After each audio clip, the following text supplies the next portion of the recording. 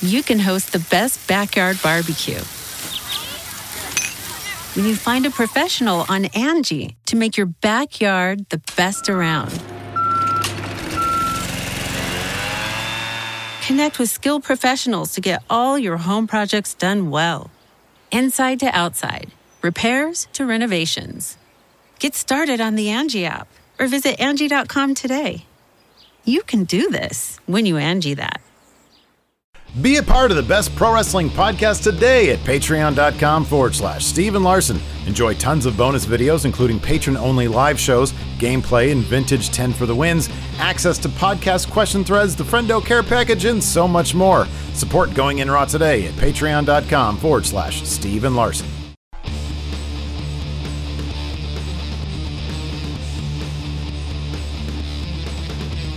Hey friendo, Steve here. And Larson. And on today's Going In Raw news brief, we find out who CM Punk has on his dream match list. PWI named their best in the world for 2020, and we preview tonight's SmackDown. But first, will Retribution be revealed at Payback?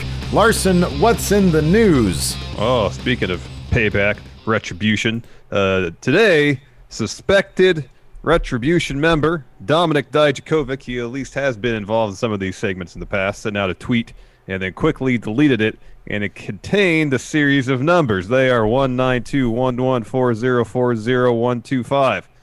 WrestleZone pretty quickly figured out if you take each pair of numbers and they match up with a letter, it spells out a word, that word being Sunday, of course, Payback Sunday.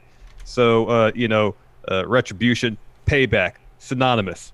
It'd be shocking if Retribution not make an appearance at this pay-per-view that's basically named after them.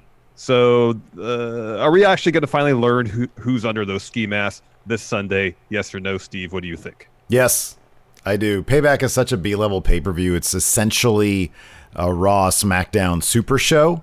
So, I mean, it's literally 1 week after SummerSlam. It kind of feels like they didn't want to ruin SummerSlam potentially with some because Retribution's getting all sorts of negative attention. Oh, yes. And so it feels like maybe they didn't want to risk, because SummerSlam was a fun show. Yeah. They didn't want to risk ruining like positive buzz coming out of SummerSlam with what could be potentially a fart of a reveal. You know, another thing too that I thought is maybe they split up Payback and SummerSlam across 2 weekends rather than having a super long SummerSlam, because we'd heard, especially with no fans, they want to keep these pay-per-views at a reasonable length. So rather than doing a 4.5, maybe 5 hour SummerSlam, they're like, all right, let's do 3 hour SummerSlam, like a 2.5 hour show the following week. Hey, we have this faction that's not gaining a lot of traction right now. This is Payback. You know, that kind of means the same thing as Retribution. Let's just do something there. I have a theory. I guess I could spill the beans on it now, like I teased it earlier. It might come into play when we do our predictions. That'll be up tomorrow, Saturday. So I know it's not the main event. Main event is going to be for the Universal title, but probably right before that is going to be a bout between Keith Lee and Randall Keith Orton. Mm-hmm. I'm wondering if Retribution comes out, spoils the end of that match because, you know, they want to keep Orton hot. They want to keep Lee strong. He just debuted. I'd be shocked if there's an actual finish. Yeah, me too.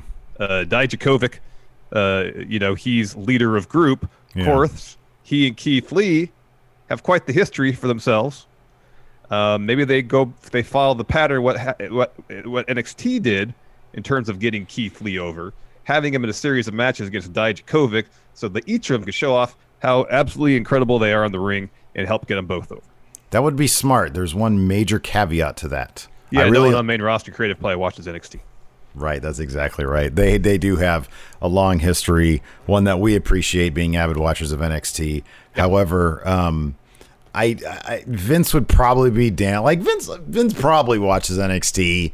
He probably knows what's going on there. He probably knows what Dijakovic can do. I just think that like he would be like, well, it's obvious that Vince sort of considers main roster kind of a clean slate. Yes. They don't carry a ton of They don't, and usually to the detriment of whoever's getting called up from NXT. Oh, for sure. Yeah, because you would think that, hey, you reference stuff on main roster when somebody comes from NXT, it's going to want people that will go watch NXT because there's continuity there. It is one of the most bizarre things that I've ever seen. I know. And also, you got to establish characters in NXT. People are comfortable with those characters, with their presentation, and they come to the main roster, and that's all changed. Yeah. Maybe we saw it with Bob Roode. Bob Roode is like perhaps the most, like turn from what he was in NXT. Oh, yeah. Yeah. In NXT, he was like a strategic heel who was a mastermind of how to take advantage of mistakes by his opponent. That was his character in NXT, at least in terms of wrestling ring. He had the whole thing about I'm going to have CEOs and whatnot in the front row. That never came to fruition. But everything else about his character was very, what's the word I'm looking for? Like he knew deliberate. That's what I was looking for. Yeah. Everything about his character was very deliberate. And he goes on the main roster, and his character is pretty much his theme song, and he smiles a lot, and that's it. There was nothing more to it. It was really weird. It was really weird, but that's how it goes. Like Vince, he sees, oh man, look at this guy, glorious Bobby Roode. Just go out there and be glorious, and he's like, what? And then they shove him out. Yeah, what does that mean? Just be glorious, Bob. Right as he's like walking out there, smile a lot. Well, Bob Roode doesn't like to smile. It's kind of obvious. Anyways, he doesn't like being forced to smile. I really like that idea. I think it's a great idea. I think it'd be a lot of fun. I thought you were going to go in the direction of Keith Lee would be the leader of Retribution because Dijak would be his second guy, his lieutenant. I think that could be kind of cool too. I mean, the names that are under the hoods in Retribution, assuming the last time we saw Retribution, those are the people. It looked like it was probably Mia Yim, maybe Caden Carter, Dio Madden, Dijakovic, like you said. And then Shane Thorne. Maybe Shane Thorne. Those are some really talented individuals, and if they give them a proper manifesto, a proper motivation, I think Retribution can totally be saved. You need some really cool wow moments as opposed to some turd moments. And then that would potentially explain why Dijakovic didn't show up at the main event of the last TakeOver to advance the story between Cross and Keith Lee, because everything seemed to indicate, at least from my perspective, that something like that could happen, and they barely, commentary referenced it. That was it. Did commentary reference Apparently TakeOver? They did because I don't we were remember that. watching and streaming and stuff, so I didn't hear it. But when we were doing the recap, people in chat said that commentary did reference Dijakovic during the match. Oh. Okay. I thought you meant. I'm sorry. I was in a different place. And then they always do this when somebody loses to leave NXT. They don't reference the fact that they just lost a TakeOver when they show up on main roster, and they didn't reference that also. No. When he got to Raw. Anyways, PWI put out their top 500, the PWI 500, appropriately titled because it's 500 wrestlers who all did best from June 30th of 2019 to July 1st of 2020. And topping that list, Larson, is your AEW World Champion, Jon Moxley. Does he deserve to be at the top of the list, yeah or nay? Well, I mean, here's the thing. PWI's list is like 75% kayfabe. Yeah, sure. Like win-loss record. I know listed is first on the list of criteria. I don't know if it's exactly the most weighted bit of criteria in terms of most important, but historically speaking, a lot of times kayfabe, wins and losses, plays a significant role in these rankings. Yeah. If we're actually talking who had the best 365 days of the period you listed, if you're just looking at it objectively and don't take kayfabe into account, even though if you do, it doesn't hurt this individual's case, is Adam Cole. Adam Cole honestly should be at the top of the list. I think the reason why is further down their list of criteria, it says something like success against highest grade of competition. So I would suspect the PWI considers AEW a higher level of competition than NXT. But, NXT, while it's not really the case so much these days, it's viewed upon in some circles, maybe even within WWE, as a developmental promotion. Mm-hmm. Whereas AEW must, be held on the same level as Raw or SmackDown. There's one pretty big caveat here too, as well, and I'm sure they probably mentioned this in their write-up.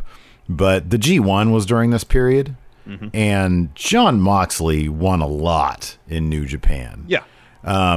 I mean, if you go back to June when this list starts, July 13th technically is the first match.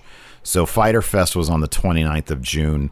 This started June 30th. From July 13th, 2019, a win over Taichi, a win over Jeff Cobb. Let's go back here. Yeah, Sorry. based on kayfabe, like Mox should. It's totally understandable because I don't think he hasn't lost in AEW. He had a great G1. Yeah. You know, so I get it. He had a really terrific G1. What is this? NEW Prison Break. He defeated Pentagon Jr. Oh yeah, I remember that. Was that was the? I didn't was watch that it. I remember hearing about it. Was that was the New Japan thing? No, that was Northeast Wrestling. Ah, yeah, I remember that. Okay, I remember that. But yeah, on Dynamite. I mean, he rattled off wins here. Yeah. Pac, Omega, Darby Allin, Michael Nakazawa, Joey Janela, Trent, Lance Archer back to New Japan, Juice Robinson, Sammy Guevara. He hasn't really lost much. I get that in terms of kayfabe, definitely. But if we're talking my criteria is being good. Yeah, if we're talking like who just had a killer 365 days. Now, if it was from January 1st of 2019 to December 31st of January of 2019, like I would Adam Cole for sure. I'm trying to see like the second half of the first half of 2020. The first half of 2020, if you look at Adam Cole's Pro Fight DB, it's not as impressive. And I agree with you. If we're looking at merely just performance, Adam Cole is probably like number one performer for me. But if you look at the first half of 2020, I mean, Adam Cole's isn't nearly as impressive as Mox's. Oh yeah, because if win-loss record is primary metric, and then you got the success against the high level of competition. So I understand why Mox. Yeah. In terms of the use of PWI's criteria. Yeah. So I'm not gonna complain a bunch about it, but we made it pretty clear who we thought the best wrestler in 2019 was, and that was largely the second half of 2019. That was Adam Cole. And I'm sticking with that. Same. Anyways, speaking of the best wrestler in the world, CM Punk once claimed to be that, and he's talking dream matches. He did a Twitter Q&A. Is that right, Larson? Yeah, well, he's doing some deadlifts in his basement. I remember reading the tweet yesterday, Very cool. when he said, I got some time to rest between sets, time for a Q&A.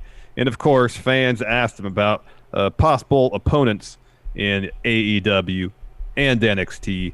So when he was asked who he'd like to face in All Elite Wrestling, Phil responded, quote, I think interesting people to work with would be Omega and the Bucks.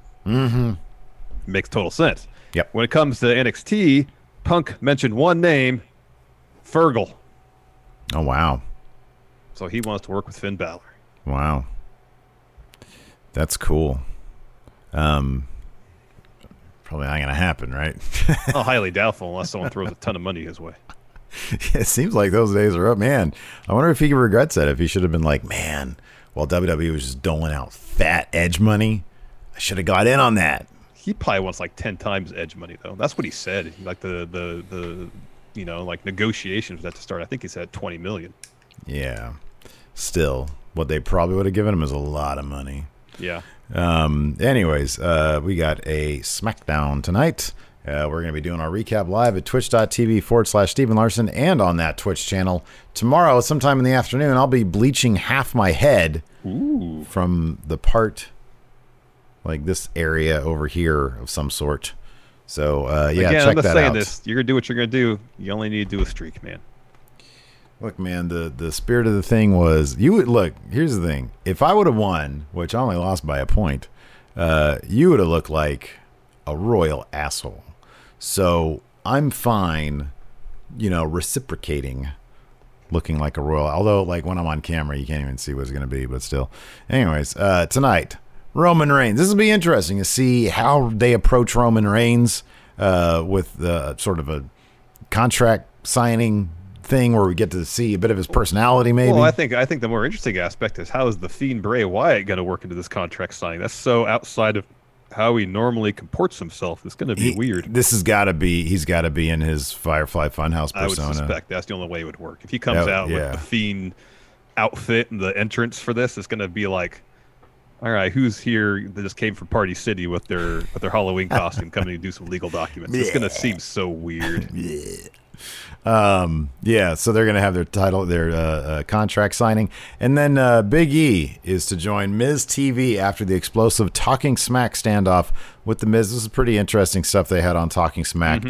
Some might say controversial. Miz really giving it to Big E about, hey, you need to be serious. And Big E insisting, no, I don't want to just do the same thing everybody else has done. I want to craft my own path and do it the way I know how to do it. So I'm glad that they're taking Talking Smack, something that worked really well there. They're going to put it on TV, and we'll see how that goes. Hopefully it'll be good and not a dud. Like you've said in the past, especially when Miz gets together with Morrison, it's hit or miss. It's hit or miss completely. There's no gray area there. It's not just like, oh, this is kind of funny. It's either, man, this is really good, or this really is cringy. It's like embarrassing wrestling television. Yeah. So this will be good, man. Hopefully they take it. Hopefully they take this serious. I mean, that's kind of. I like this idea though. I like the idea of he doesn't have to be serious, or he can craft his own way. But if people call him out on that, it's going to bring out some intensity, because that's what we saw in Talking Smack. Yes. It's a great way to approach it. Hopefully they kill this segment. There's chances they won't, though. Anyways. Well, I think Big E will undoubtedly. I was talking about creative. Oh, okay. I mean, be a standout in terms of his performance, but creatively, yeah, that's something else entirely. Sometimes it's not up to him. Anyways, thanks everybody for watching. We appreciate it. Till next time, we'll talk to you later. Goodbye. Be a part of the best pro wrestling podcast today at patreon.com/Steven Larson. Enjoy tons of bonus videos, including patron-only live shows, gameplay, and vintage 10 for the wins, access to podcast question threads, the Friendo Care Package, and so much more. Support Going In Raw today at patreon.com/Steven Larson. You can host the best backyard barbecue when you find a professional on Angie to make your backyard the best around. Connect with skilled professionals to get all your home projects done well.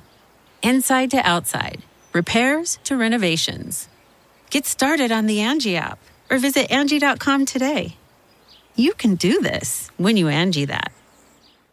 Angie has made it easier than ever to connect with skilled professionals to get all your jobs projects done well. I absolutely love this because, if you own a home, it can be really hard to maintain. It's hard to find people that can help you for a big project or a small. Well, whether it's in everyday maintenance and repairs or making dream projects a reality, it can be hard just to know where to start. But now all you need to do is Angie that and find a skilled local pro who will deliver the quality and expertise you need. Angie has over 20 years of home service experience, and they've combined it with new tools to simplify the whole process. Bring them your project online or with the Angie app, answer a few questions, and Angie can handle the rest from start to finish. Or help you compare quotes from multiple pros and connect instantly, which means you can take care of just about any home project in just a few taps. Because when it comes to getting the most out of your home, you can do this when you Angie that. Download the free Angie mobile app today or visit Angie.com. That's ANGI.com.